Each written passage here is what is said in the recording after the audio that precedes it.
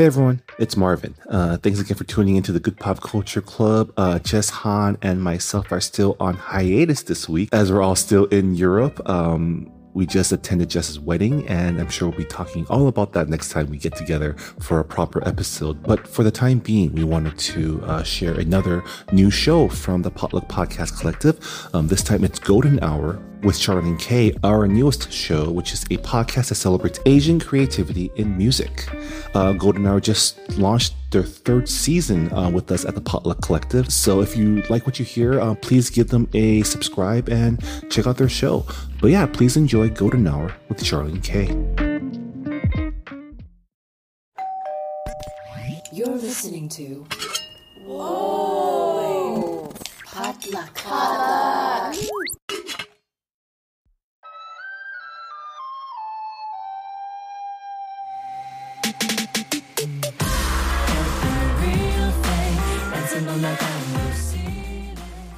Welcome back to season 3 of Golden Hour, a podcast celebrating Asian musicians. I'm your host, Charlene Kaye.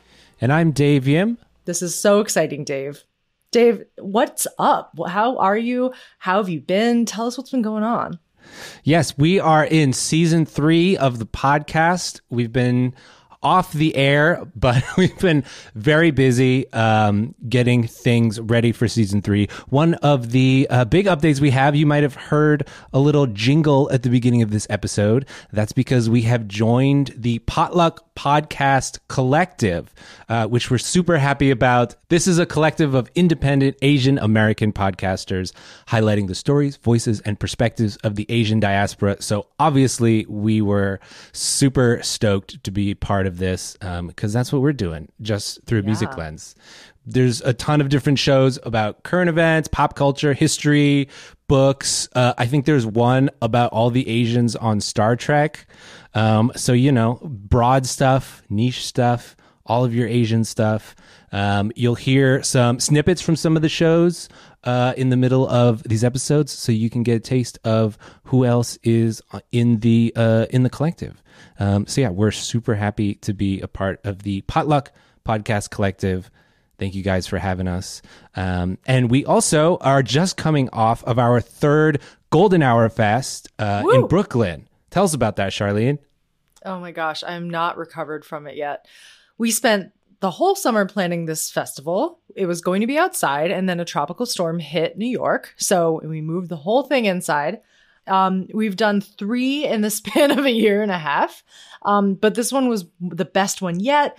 I'm so happy with how it went. Our secret special guest headliner was Michelle, which was extremely hard to keep a secret. And it was so exciting to see the looks on everybody's faces when they came out because they have been so buzzy lately. They just played Lollapalooza. And it was really exciting to, as a previous podcast guest, to have them be in the flesh and to be able to celebrate with them. Mm-hmm.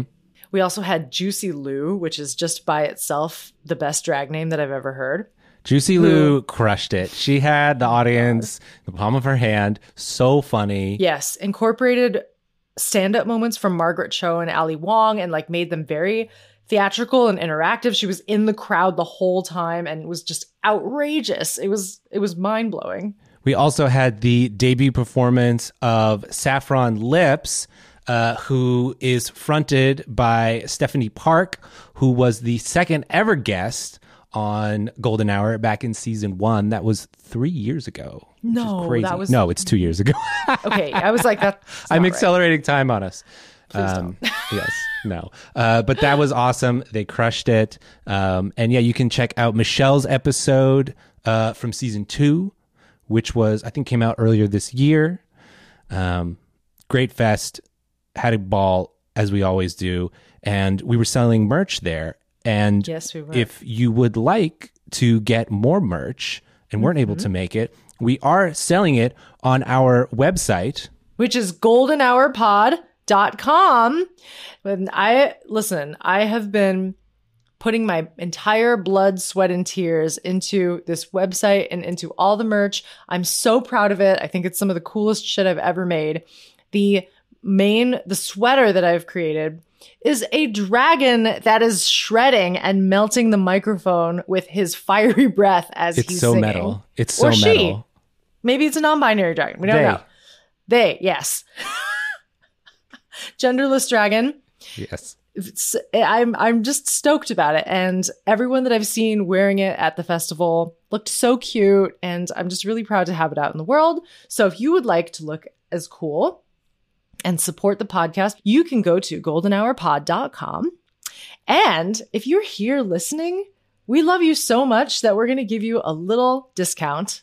It's going to be a 10% discount on the merch. And the code is going to be AZN 2023. That's the letters A, the letter Z, the letter N, 2023. Get your 10%. We got sweaters. We got hats. We got t-shirts. We got mugs. I'm going to put them in the mail if you order them. Yes. Help support the pod. It's fall, so you're going to want those beanies and sweaters like ASAP. Sipping some hot tea, wearing your sweater. Oh, you're going to look so cute. In your mug. It's cuffing season. With your hat. You're not going to be able to keep the honeys away. We were recently on Asian Not Asian podcast with another buddy of ours, Mike Wynn. They have a really cute segment on their podcast called Fit Checks, where they like talk about what they're wearing, and they ask their guest what they're wearing, and in like a non-creepy way. It's just very cute. And we were like, what's a segment that we could have on our podcast that would be cute? So we were thinking we wanted to maybe elevate an Asian American, an Asian person who's been in the news, who's been making waves. So we were still workshopping the name of this segment, but my wife Deb came up with the term golden shower, where we will shower this person with praise. Not pee on them. But of course, the implication is there. So we're still workshopping that name. If you guys have any ideas of what this segment to be called, we would love to hear your thoughts. Please, just give us a better name than Golden Shower. Golden Shower will be hard to beat. We might be stuck with it now. Now that we've said it, yeah. So Charlene, who is your Golden Shower recipient of the month? Oh my God. Okay. One special Asian I've been thinking about a lot recently is Olivia Rodrigo. New album. Her new album. She doesn't need any promo, but her new album, Guts. I just love it. It's like so Riot Girl. Like she's obviously so influenced by bands that I love, like the Breeders, and like she's getting newer inspirations from more current bands like Wet Leg, and I love all like the talky stuff that she's doing. I think she's such a brilliant artist and songwriter. And the opening track of the album is this song called All American Bitch, which I can't stop thinking about. And it has these lyrics that I really relate to as an Asian woman, where the verses are very, it's almost like a chorale where you can imagine people like putting their hands in a prayer, and it's very like major acoustic guitar picked, and the lyrics are like, I'm grateful all the time. And then in the choruses, it just explodes into this like bratty anger of being put into these boxes of like what women are meant to be in society. And she's so young, and I really related to it. And you're just doing great, honey. So just like keep going. You're the recipient of my golden shower. It's an excellent album. I haven't dug into it too much yet, but I gave it one listen through. I'm excited to keep digging into it. So congratulations, Olivia. You are the recipient of this month's Golden Shower. Golden Shower. I mean, it rhymes with golden hour. Like, it's kind of perfect. Deb is a hot genius. So, Charlene, our guest today, you interviewed back in April. They're a new, very buzzy artist who goes by the name Miss Grit, whose given name is Margaret Son. Tell me about your conversation with them. Yes, I've had my eye on Miss Grit for a long time. Their music caught my ear because they have such a distinct guitar playing style, and I'm always looking for other femme-presenting and non-binary Asian shredders. And they've spent the past year touring, opening for artists like Bartees Strange and Nation of Language. They've been playing every major music festival. Their album has topped year-end lists by everyone from NPR to Rolling Stone. In this conversation, we really bonded particularly over our mutual love of St. Vincent, who Margaret says was the reason they bought a guitar. You can hear shades of St. Vincent in their music, particularly because what struck me about their music was this very larger than life orchestral kind of cinematic quality that centers around themes of technology, AI, and what it actually means to be a human or a sentient being on this earth. Their latest album, Follow the Cyborg, tells all of these stories interwoven with very tasteful, beautiful guitar playing. And the album explores a lot of these ideas lyrically, which Margaret says relates to how she feels about her own queer identity and how it can, like a cyborg, feel kind of other or alien at times. But that certainly wasn't the case with our conversation. We hit it off like a house on fire. We're just talking about pedals and shredding, and it feels so good to meet a kindred spirit like this. So I'm just very excited about this conversation, and I'm honored to share their talent with you. Here's a clip of Miss Grit's song, Follow the Cyborg.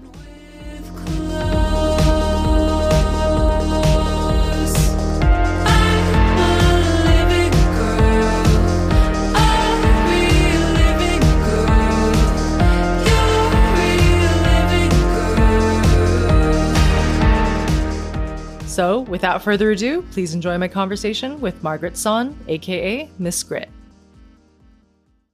Margaret, it is so wonderful to have you on the podcast. I've been wanting to interview you for about a year, which is crazy. And I'm so glad that we were finally able to make this happen. How are you? Where are you? Tell me how your overall emotional state is right now. I'm so good. I'm just really, really happy to be here talking to you. It's been a long time in the process. So I'm very, very honored. I'm right now in Manchester in the United Kingdom. And on a off day, have a couple more shows with, I'm supporting Barty Strange right now. And yeah, it's been a really good time. Yes. Tell me how the tour's going. How long are you out for? What have some of your favorite shows been?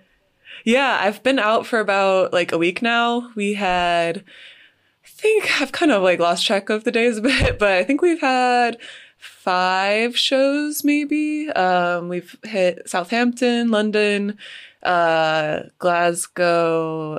Nottingham, and then Manchester last night. But it's been really crazy. I haven't played really this many consecutive shows like ever. So I'm getting so many like good practices under my belt, and it feels really good to like be able to feel a bit more secure in my live set, because that's always been something that's like happened so sporadically that I haven't had the time yet to really feel comfortable or like have fun playing. So yeah, it's been a really nice experience, definitely. Oh, that's so great. Yeah, I can imagine that it's like a muscle, right? Every night you kind of discover something new within that structure. I do miss that about touring. I remember feeling like, I don't feel like this now, but when I was touring a lot with San Fermin, I was like, my voice sounds great. And like, I've been in this like groove of like hitting the pocket of taking care of myself in the ways that I need to when you're living out of a van. And it really is such a unique experience that touring musicians have, because we're partly in survival mode all the time. And my friend Ellis put it best. He was like, for 90% of the day, you're like half dead. And then for 10% of the day, you're like more alive than you've ever been. Exactly. Yeah, I totally feel that. It's a kind of sad, torturous like way to live, but I think the pros outweigh the cons. Yes. What are your favorite road snacks? Oh, okay. So something I did this trip that was like a total, like, I'm going to do it again, definitely. Once we got into Southampton, I hit up it was called the Oriental store that I went to. So I went to go buy some, I'm pretty sure they're Vietnamese rice cracker cake things. Did it have the racist chopstick font? No, it actually didn't. Like, this was like a legit like Vietnamese store, but it was called like Oriental store. So I guess it's like pretty, I don't know, great. Different over here. But yeah, it was a really good road snack because I didn't feel like gross after eating it, you know, so I felt like quenched my hunger. So that's really important intel for touring musicians listening to this. Yeah. Especially for me, like when I eat at home, like the healthy food that I eat is usually just like Asian, like healthy food, you know? So I don't really eat a lot of like like American healthy food, I feel like. Yeah, So it's just really important for me to like get that Asian grocery store run in the mix. So yeah. God, can you imagine if American groceries or American gas stations had Asian snacks at them? I know. I would be the healthiest person alive, honestly. Yeah, just like some spam musubi. And, yeah, totally. Oh man, it would be so comforting. Yes. I'm such a big fan of yours. I've been listening to your album nonstop. I'm also a guitar player, and I see the ways in which you're using the instrument with your own unique voice and your own experience. And also I through an Asian lens as well, in addition to being a musician and a storyteller. I've been so drawn to your work, and I want to talk to you all about the creation behind this album and all the various influences that shaped it, because you are not just someone who draws inspiration from music. You're someone who draws inspiration from film and anime and pop culture at large. Yeah. I'm sure you get this all the time, but I hear shades of St. Vincent and Bjork and lots of other pioneers that storytell in a way that kind of incorporates technology into their music. So let's start at the beginning. I want to get into your album, your fantastic new album called Follow the Cyborg. But let's go back a little bit, and I'd love to hear about your upbringing and your first experiences with music and how you resonated with it. Yeah, totally. So I started playing guitar when I was 6 years old. So it was like first grade. And growing up, my parents were really into music. Like they always played music around the house, but neither of them were really musicians, or my family doesn't really have a history of that, besides like here and there piano players. But my dad always played like Led Zeppelin and Talking Heads. And then my mom always played The Cure and Fiona Apple. And so those were just like already like really big influences for me growing up. And I started playing acoustic guitar in first grade, and then I started learning classical guitar just to get in that like exercise. Wow. And then In first grade? Damn, girl. once I started, I think classical guitar was in like third or fourth grade, but yeah. That's incredible. What were some of your first songs that you learned? Do you remember? I don't remember, but like the ones that I remember learning from my very first teacher were like Blackbird and Over the Hills and Far Away by Led Zeppelin. Yes, and like classic. And I know like they sound like those are not like super simple, but I think I played them in a really simple way, and then I was able to kind of like practice them to be a bit more complicated. So I think those were like good starter ones, weirdly. Yes. But yeah, I started getting really into like St. Vincent, of course, in like fifth grade and middle school. I had an uncle who put a bunch of like 2000s indie rock artists from New York like on a little thumb drive and gave it to me, and I got totally taken away by that scene. And yeah, it's funny to like talking. Yeah, I know it's funny talking to you about this because I feel like so connected to like your guitar playing and like the way that you emote through your guitar. I feel like such a like we see like maybe we have similar. We speak the same language. Yeah, totally. Yes. I feel like we could just geek out about St. Vincent. I know. What concerts have you seen, and what's your favorite album of hers / song / sound? Yeah. Well, I think my favorite song from her is Now, because that was like the first song that I've ever heard.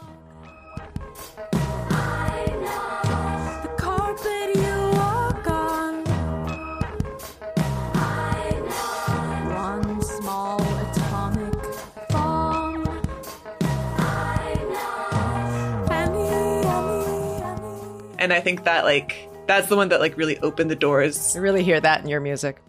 Oh, cool. It's like the first track on the first album. Yeah. It is the first one that I heard. Yeah. And like it just like blew the doors wide open for me, because it like I think for me as someone who was like listening to like the Jonas Brothers at that time, like hearing also important, but like that was like a good song to get me out of like that boy band phase or Paramore phase, which also I still stayed in and like have total respect for. But Yeah. it was a good like little departure for me. And my favorite album I think is Strange Mercy, definitely. Yeah. Just like some of those like ballads on there are just like beautiful.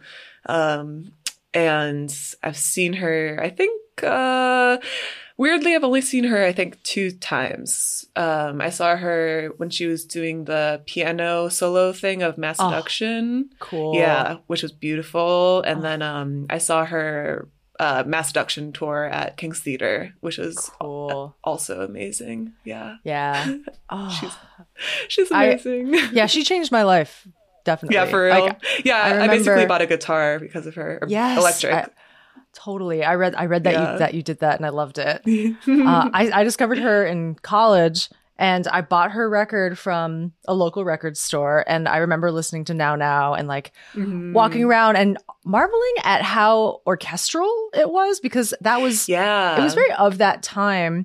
But it completely holds up. And I was super into Sufjan Stevens and Rufus Wainwright at the time. And they have this very maximalist, like more is more quality about it. And I just loved the way that she blended acoustic guitars in the mix with that really gnarly, like your lips are red kind of tone. Yeah. And I'd never heard anything like that before. It was like super cinematic in a way that like rock music doesn't tend to be. And I think that's the beauty of queer rock music also, is that it like brings such a different dimension to what the patriarchal idea of like rock music is. Totally. Yeah, I totally feel that. I'm also curious, were you in orchestra when you were younger? Oh, yes. Like you have a classical background, right? Yeah, because I feel that too. Because like something that attracted me to like St. Vincent's music, Sufjan Stevens, Arcade Fire, was like that orchestral kind of like cinematic thing. And yeah, I was a cellist like growing up, so I relate to that. Yes, I love that everyone on this show has like a secret nerdy Asian past. It's sort of an unspoken requirement. We don't require it, but it always comes out consistently. So it makes perfect sense why we all connect, because we all have classical music trauma. Yes. Yeah, I played piano for many years, amazing. and so that was my torture method of choice back then. So after you started playing guitar, how did that develop into you writing your own music and like starting to perform and stuff like that? Yeah, it actually took me like a really long time to start writing music, just because it's something that I kind of saw as like my lifelong dream, or what I wanted to do in life was to like be a musician and be an artist and write songs. So with that, I kind of like put a lot of pressure on myself, and I put off songwriting until I was basically in college. I wrote like a few songs here and there, like in high school, but I was just really, I think I was too like uptight, or maybe like I felt too much pressure about writing music during that time. So it took me a while to get into, but throughout high school, I was just like performing in cover bands, like cover bands. Yes. And it wasn't until my sophomore year in college that I decided to try to write my own music. And before then too, I was just playing guitar in like other people's bands and just happy, to be playing music in general. So it was kind of, I guess, a slow beginning, but I value that time I took. Being a guitar player first, did it take you a minute to start to write lyrics and melodies, or was that already there and then it just took a minute to have the confidence to put it out there with the guitar playing? I feel like it really was the lyrics that have always slowed me down a lot, or given me the most like anxiety, I think, just because I've never been super great like with words. I feel like I had a lot of social anxiety growing up, and just like followed me into college. And I think just committing to vocalizing like a certain thing felt really scary for me. So I think that was the biggest thing that was giving me a hard time. But I ask because it took me a long time, and I wonder if you can relate to this, to embrace my storytelling aspect in addition to being a good guitar player. And I have had, I think women and non-binary people have such a unique journey of squaring being technically good in a climate that prioritizes the male gaze. And so I was always trying to prove myself. There was a period of time where I first started performing where I was like, I want as much respect as any male guitar player. And I overcompensated with my technical ability.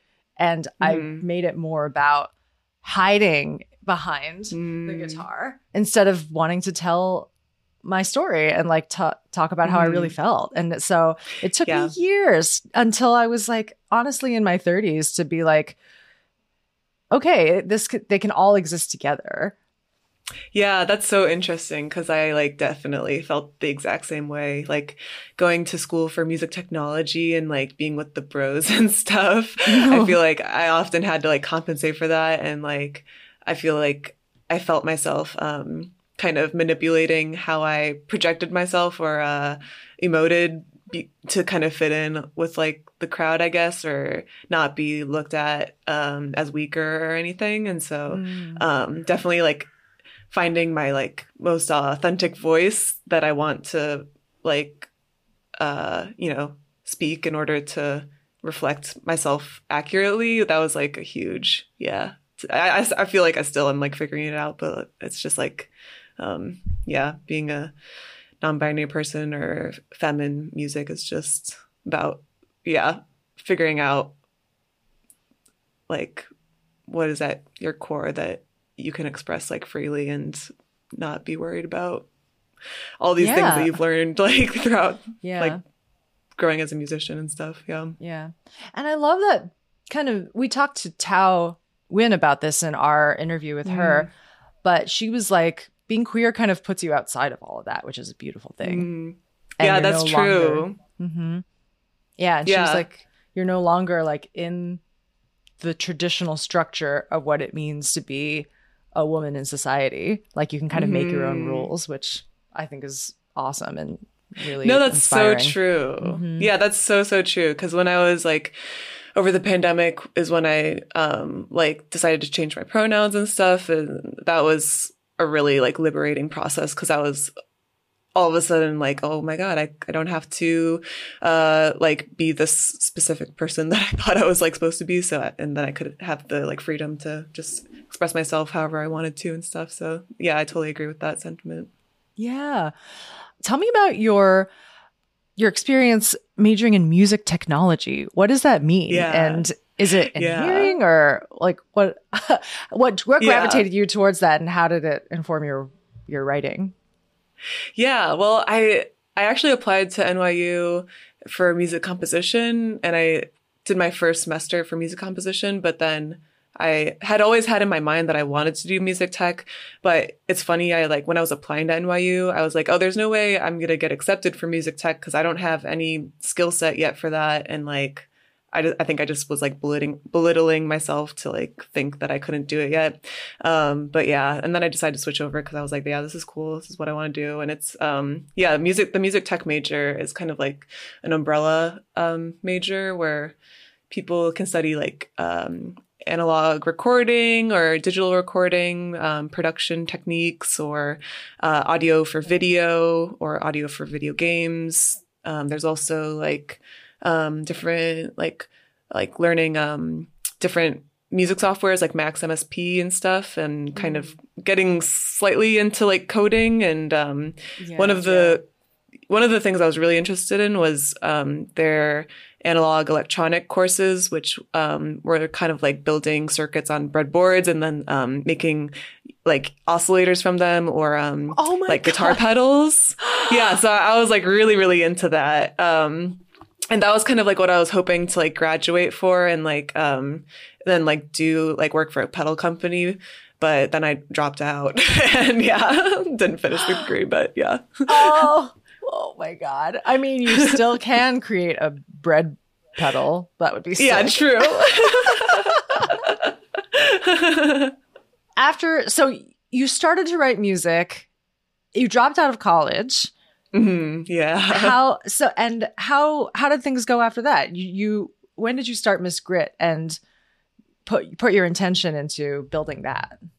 Yeah, I started it my sophomore year of college, and then was releasing things, and I think I just like felt like I was better to spend my time just trying to focus on creating this project instead of like finishing my degree, which I had like just silly like core classes that I needed to finish. But I just really wanted to go for it, and like I just saw the opening to kind of like just take myself out of school and really focus on figuring out what it was that I wanted to communicate like through my art. And I was like very privileged that I like was able to do that. And I ended up releasing a couple EPs, and then this past year releasing my album. So it's been a fun little ride. Yes. And the mandatory question for this Asian podcast is, how did your parents feel about you dropping out of school? Weirdly, like, honestly, they're so super supportive, like super supportive. Yeah. That's amazing. I think like, growing up, it was like, I wasn't sure where I stood, like with wanting to like pursue music, just because of like definitely the stereotypes and like how like money was like tight, of course, like at some point during those like couple of hard years, like in the 2000s. But I was really like moved that my parents were actually very supportive, because it kind of felt like they saw like something important in me, and like it felt really nice that they were genuinely like, you should go ahead and do this thing. That's awesome. Yes. And it seems like it's paid off so much. I feel like you're one of the buzziest artists that I've encountered. You've been in the press so much about your new album, Follow the Cyborg. And we were talking earlier about this aspect of your storytelling coming after your guitar playing, which is so fascinating to me, because I feel like a core part of this album cycle is this world that you've created. Mm-hmm. And it feels like a movie or something within itself, because it is a concept album. Yeah. Can you talk about that? Yeah, totally. I grew up like really loving concept albums. So just like, I've always loved that. And like, I got, of course, I was just like a hipster kid, I think. And I got really into like vinyl and stuff, and like buying vinyl from like Urban Outfitters and stuff. but I just was really into listening to like full albums. And so like, that was just the only really way I knew to like create, I think, was to like think in that way. So it was over the pandemic, and I was starting to write a few songs. And the first song that I wrote off this record was Like You.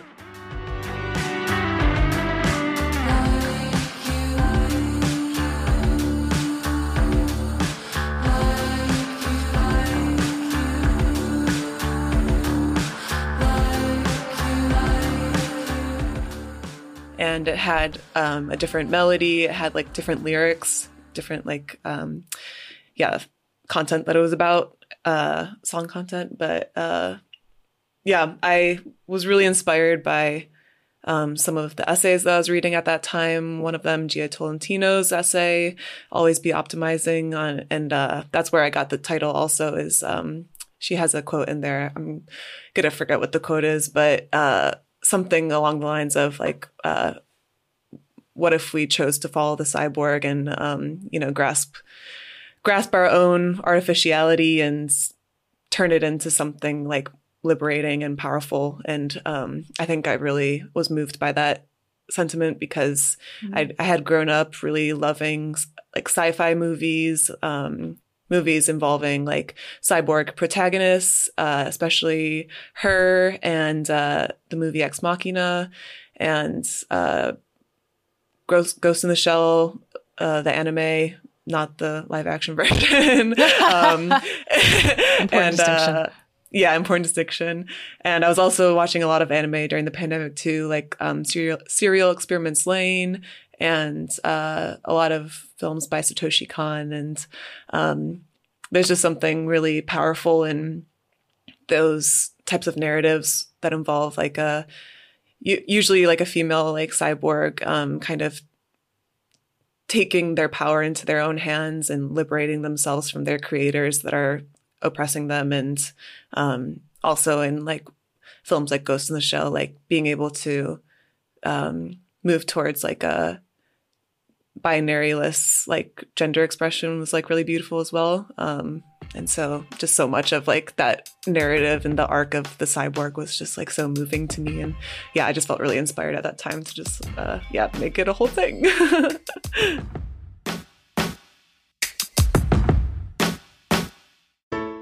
Hi, I'm Marvin. And I'm Rira. And we're the hosts of Books and Boba, a book club and podcast dedicated to books by Asian and Asian American authors. Each month, we pick a book by an Asian author to read and discuss on the show.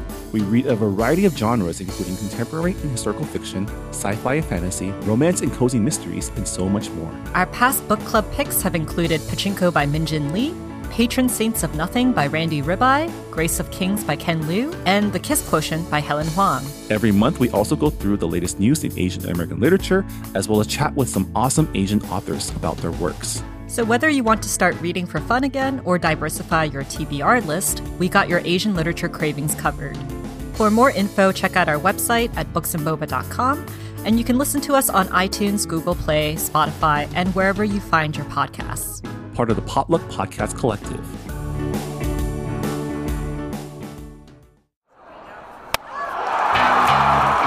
Hey, I'm Kim Cooper, and I co-host the podcast Asians in Baseball alongside Naomi Ko and Scott Okamoto. Asians in Baseball is exactly what it sounds like. A podcast about the Asian and Asian Native Hawaiian Pacific Islander Americans in Major League Baseball. Every week, we break down the highlights of what's going on with Asians in baseball and then take a deeper dive into the Asian and Asian Americans past and present who have shaped baseball as it is today. Whether you're Kim Eng's #1 fan or you've never even heard of Hideo Nomo, we've got something for everyone, especially for the Shohei Ohtani stans. Maybe too much for the Shohei Ohtani stans. Listen to Asians in Baseball wherever you get podcasts, part of the Potluck Podcast Collective.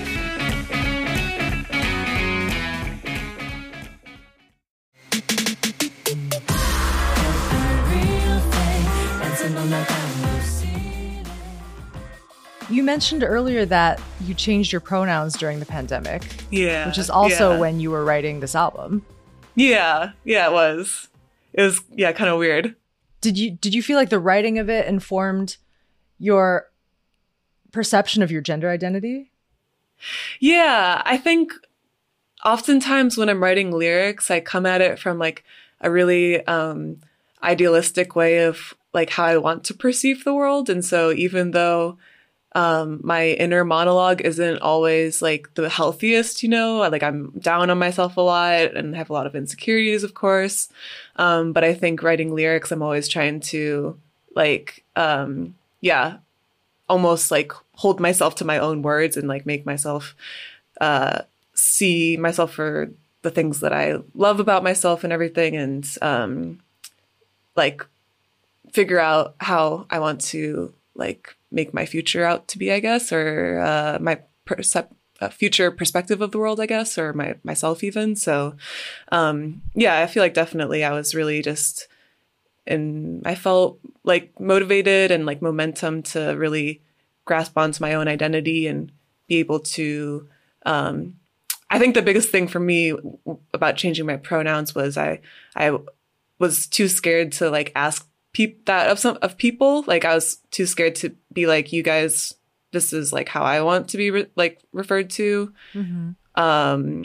And I just of course, like didn't want to take up space. I didn't want like to make things hard on someone else, but it's a very Asian thing. Yeah. So, I was just kind of like, I think I need to like hold myself with a bit more respect and, do things that are going to make me happier. So, yeah. That's so beautiful that art can do that. Yeah. That you're creating a narrative. You're writing a story based on a character that you wanted to be. And in creating that world, you built a new version of yourself. Yeah. I guess it's so weird because I like haven't really been able to like reflect on the album in that way yet. But like, yeah, like doing interviews and talking with people, it's like, it's nice to kind of be like, oh, that was cool. That was nice. That was a nice thing to come out of the album. Yeah. I think all the time about how I look at lyrics from past works and I'm like, that's really interesting that I said it that way. I must have been going through that, like, because lyrics are so subconscious and they almost like describe the future in a way. They give you clues for your future self as to how you were really feeling when you can't say it literally. And so I appreciate that so much about the creative process.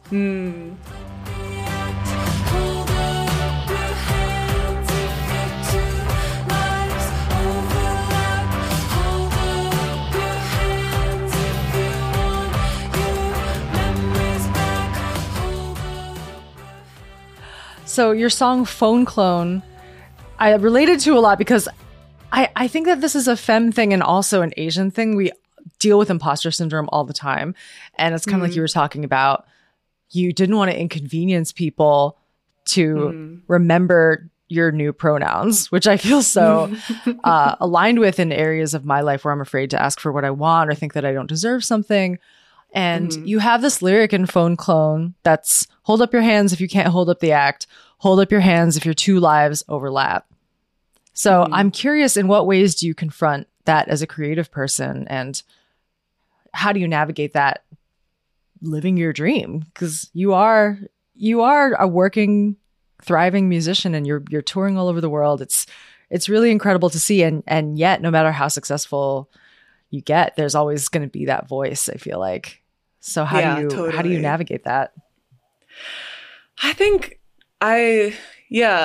something I've been also like thinking a lot about on tour is like how like crazy the mental game of like being an artist is, I feel like. It can really take you far away from yourself, I feel like. You're getting so much validation and like not a lot of people telling you no, which is so dangerous for anyone. Like it doesn't matter like how grounded you are as a person. It's just like a weird thing. And so, yeah, I've been finding myself just really trying to like, really just like on tour, connect with who I am and make sure I'm like doing things that make me happy and not necessarily things that I think I should be doing. And, like, I don't know. I'm trying to, not like follow someone's idea, I guess, of a touring musician or a musician in general, and just kind of keep things the way I like them, I think, and not worry about too much of like external things. Yeah. Oh, that is so wise. Yeah. And you're right. It is important to keep grounding with yourself when people are applauding for you every night. And then like remember those. I love that. And that's that lyric to me, when your two lives overlap. Yeah. Hannah Montana. Yo, Miss Grit Montana. Miss Grit Montana.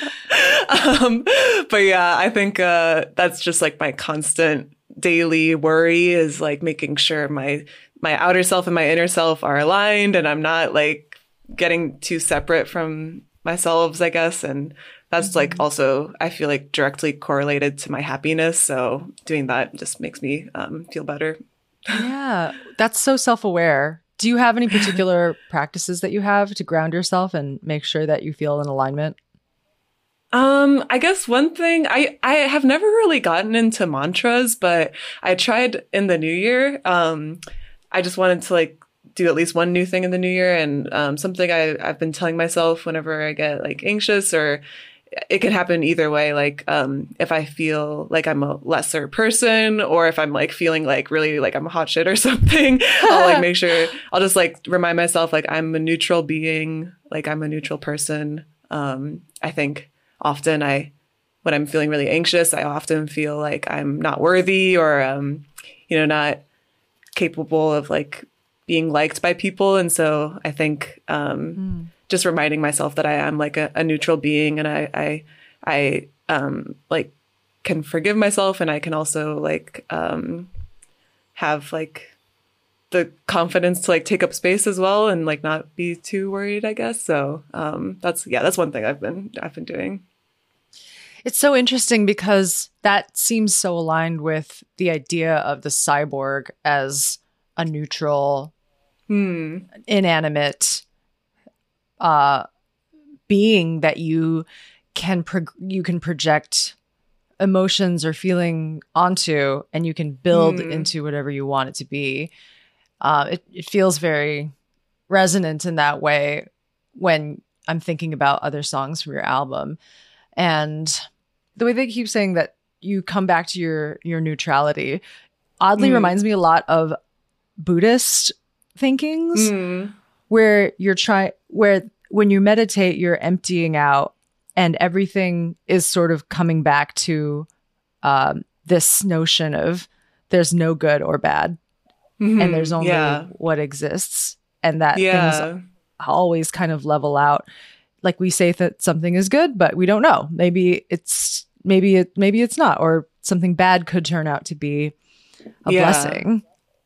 Yeah, totally. I never really studied Buddhism like formally, but my family does like have, I think they follow and believe in like a lot of Buddhist beliefs, just like not super organized about it. But I think that's like such a powerful thing to like follow. And also like it always calms my anxiety whenever I feel myself like just having like thought after thought after thought, just like reminding myself that like this world is all like about perception and like illusions. And it's really like we're all, neutral beings.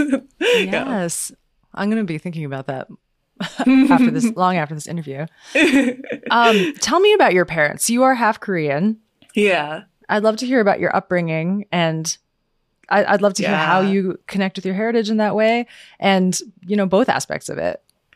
Yeah, I kind of have, I guess every Asian American has just like a totally unique story. So it's always like crazy talking like with everyone. But I grew up half Korean. My dad's Korean and my mom is like American, but with Irish roots.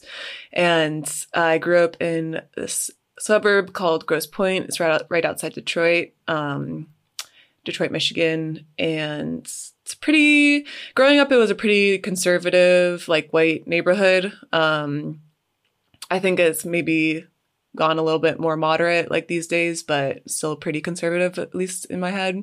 It was always really strange growing up. It gave me like, along with being mixed race, cause being mixed race is already like a mind fuck on its own. So like growing up in that environment was really hard. And I hold no blame really for anyone except for like white supremacy, because like my parents did everything they could and everything to like help us feel like comfortable. And my mom would come to school during Lunar New Year and teach all my classmates about Lunar New Year, and it was like that was like a really like beautiful thing. But it just couldn't really help the feeling of like alienation from classmates and stuff, and kind of just not really having people like see you for half of yourself, like you have your American like Grosse Pointe identity, but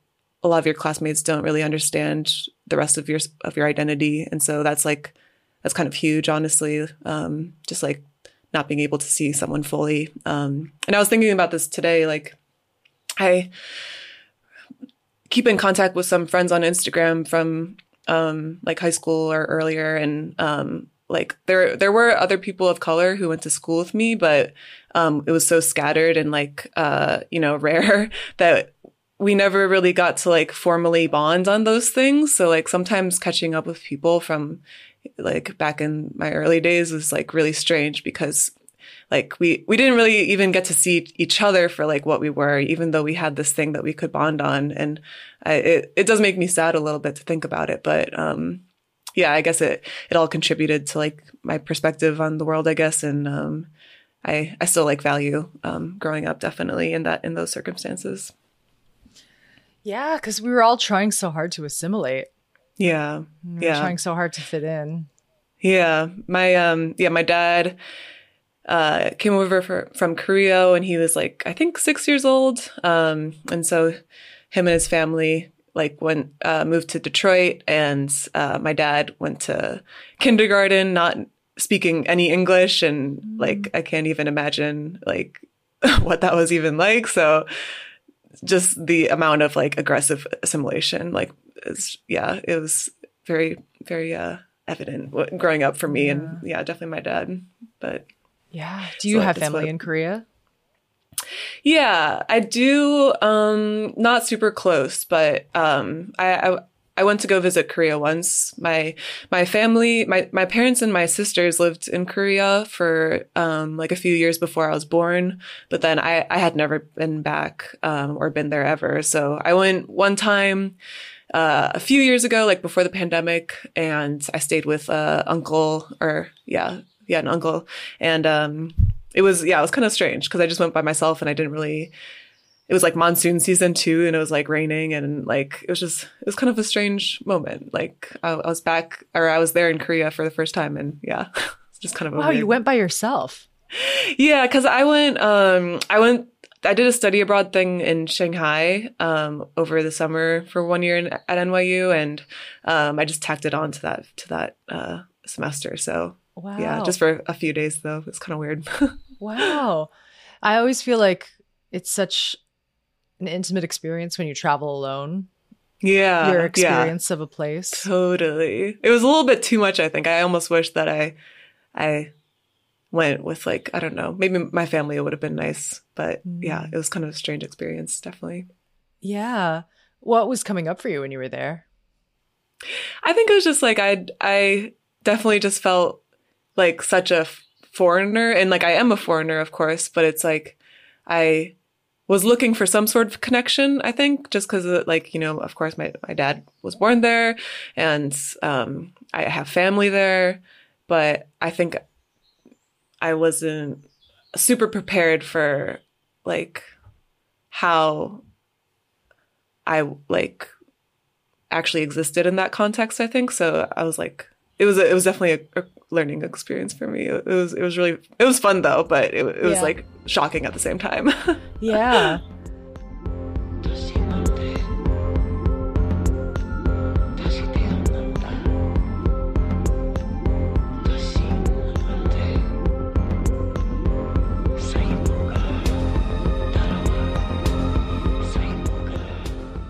You have a song on your album that is it's Cyborg in Korean, and it's beautiful. It has is it you speaking over the beat? Yeah. Can you talk about that? I've been so curious about it and what it means to you. Yeah, I started learning Korean over the pandemic. It's just something that I've always really wanted to do, and I feel like language is such a important thing for like understanding a culture. It's just like a entirely like different perspective on like things. So I just felt like it was really important for me. And also my grandparents, like their English isn't so great like these days. So I've been really wanting to learn and try to speak with them, which is really hard. But yeah, I don't know. I just really wanted to like document my experience of like learning Korean. And so, taking that song and working with a translator and like having someone help me kind of rewrite these like Follow the Cyborg lyrics in Korean, which is something that I felt really passionate about doing. And just like, it was just like a fun like thing for myself in memory to like keep recorded and online. It's great. I love that the cyborg has that dimension about them. Yeah. Processing new languages and stuff. Yeah. Yeah, exactly. So I know that you have a huge interest in cybernetics, which I did not know what it was until I looked it up. And you're I don't know if I know what it is. Oh, I read in an interview. It was like they're really big into cybernetics, and I was like, whoa, let's look it up again. No, I don't know. Oh, it's the science of communications and automatic control systems in both machines and living things. Okay, That gotcha, seems right. gotcha. That seems right.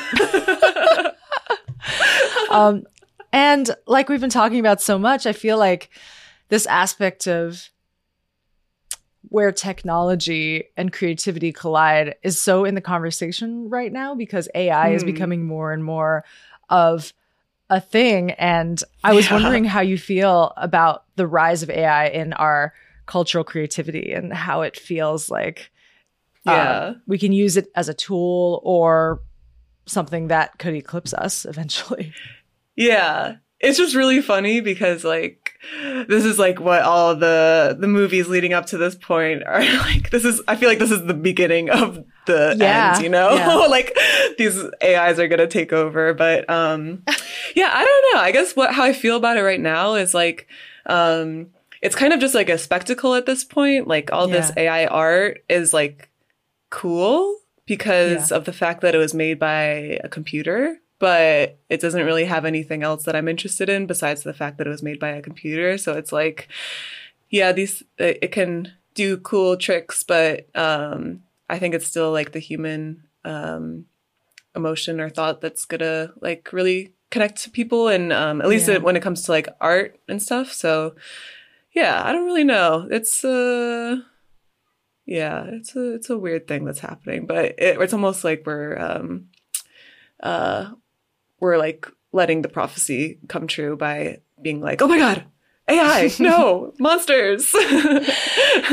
Have you ever messed around with Midjourney or any of those AI generators? No. Oh, no, it's so I have not. funny. Like the ones where you can type in like random words and then it like comes up with a picture like depicting it. Yeah. Yeah, it sounds crazy. My bandmates in San Fermin are obsessed with it. And they just, our group chat is a horrific place, but it's full of like, look, I looked up San Fermin on tour in a Sprinter van, and it is eerily accurate. It has like, really, I mean, it's so funny because San Fermin is a very diverse band. It's got like a black guy and like an Asian girl and like a couple of Happas and stuff. And it's, all the people that Midjourney generates are like these ethnically ambiguous people. And the lighting of it feels like a Renaissance painting. But the thing is, you know that something's off because the facial expressions are very unidentifiable. Like the emotion that it's sort of like, weird. I'm making a face to Margaret where I feel like I've just been punched in the face. It's that's the one aspect of it that I'm not sure how long it's going to take to generate confusion or joy or something because it's so unique to each person. Yeah, totally. And actually even I like listening to like podcasts on like psychology and stuff. And I feel like even humans are bad at telling each other when we're like like when someone's confused or when someone's happy or when someone's mad, you know, it's like, how can a machine do it if we even can't do it yet? So. Yeah, exactly. It is fascinating. Is that something that you have any interest in exploring in your music, like any sort of AI? I don't know. That sounds scary to me. I think I'll try I mean, it is nice, honestly, like, having there's like a lot of plugins where you can have someone or have the computer, automatically like master your music, which I feel that like seems honestly great to me. Right. I know. Like, especially for if we're not getting paid like as artists, then we need like tools to help us cut the cost. Yeah, we can get whatever, we can take whatever we can get. Yeah, exactly. But, some of that stuff is just interesting. Yeah. I don't know. Dude, a mastering engineer would be great. Right? Like, yeah, sorry, mastering engineers listening. But if you think about it, like built-in drum loops and like places like Splice and even synthesizers are a form of AI. It's like, yeah, totally. They already come with presets that can be manipulated depending on whether you want more or less of something. So hopefully we'll still be holding the reins. I guess, Yeah, I mean, I guess that's the thing. When it comes down to it, it's all about like the responsibility of like people that are making these products is like we need to be making tools and technology that are gonna, you know, do people good and not like focusing on making these like monsters and like just machines to do cool tricks or like take us to space when we like don't even have things like figured out here. It's like we need to make useful tools and technology, guys. So yeah, really. This has been such an inspiring conversation, and I'm going to take it with me throughout the rest of the week. I so appreciate you taking time to talk to me, and I just can't wait to see what's next for you. Oh, I am such a big fan, and so this was so amazing. So thank you. Yay. Oh, thanks, Margaret.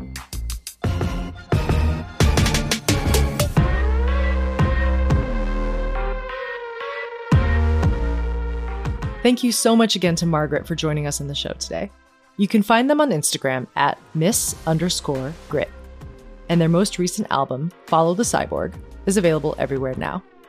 Please subscribe, follow, and rate the podcast on whatever platform you listen to. Your engagement really, really helps us make the show better and gets it out to more ears and eyes and hearts.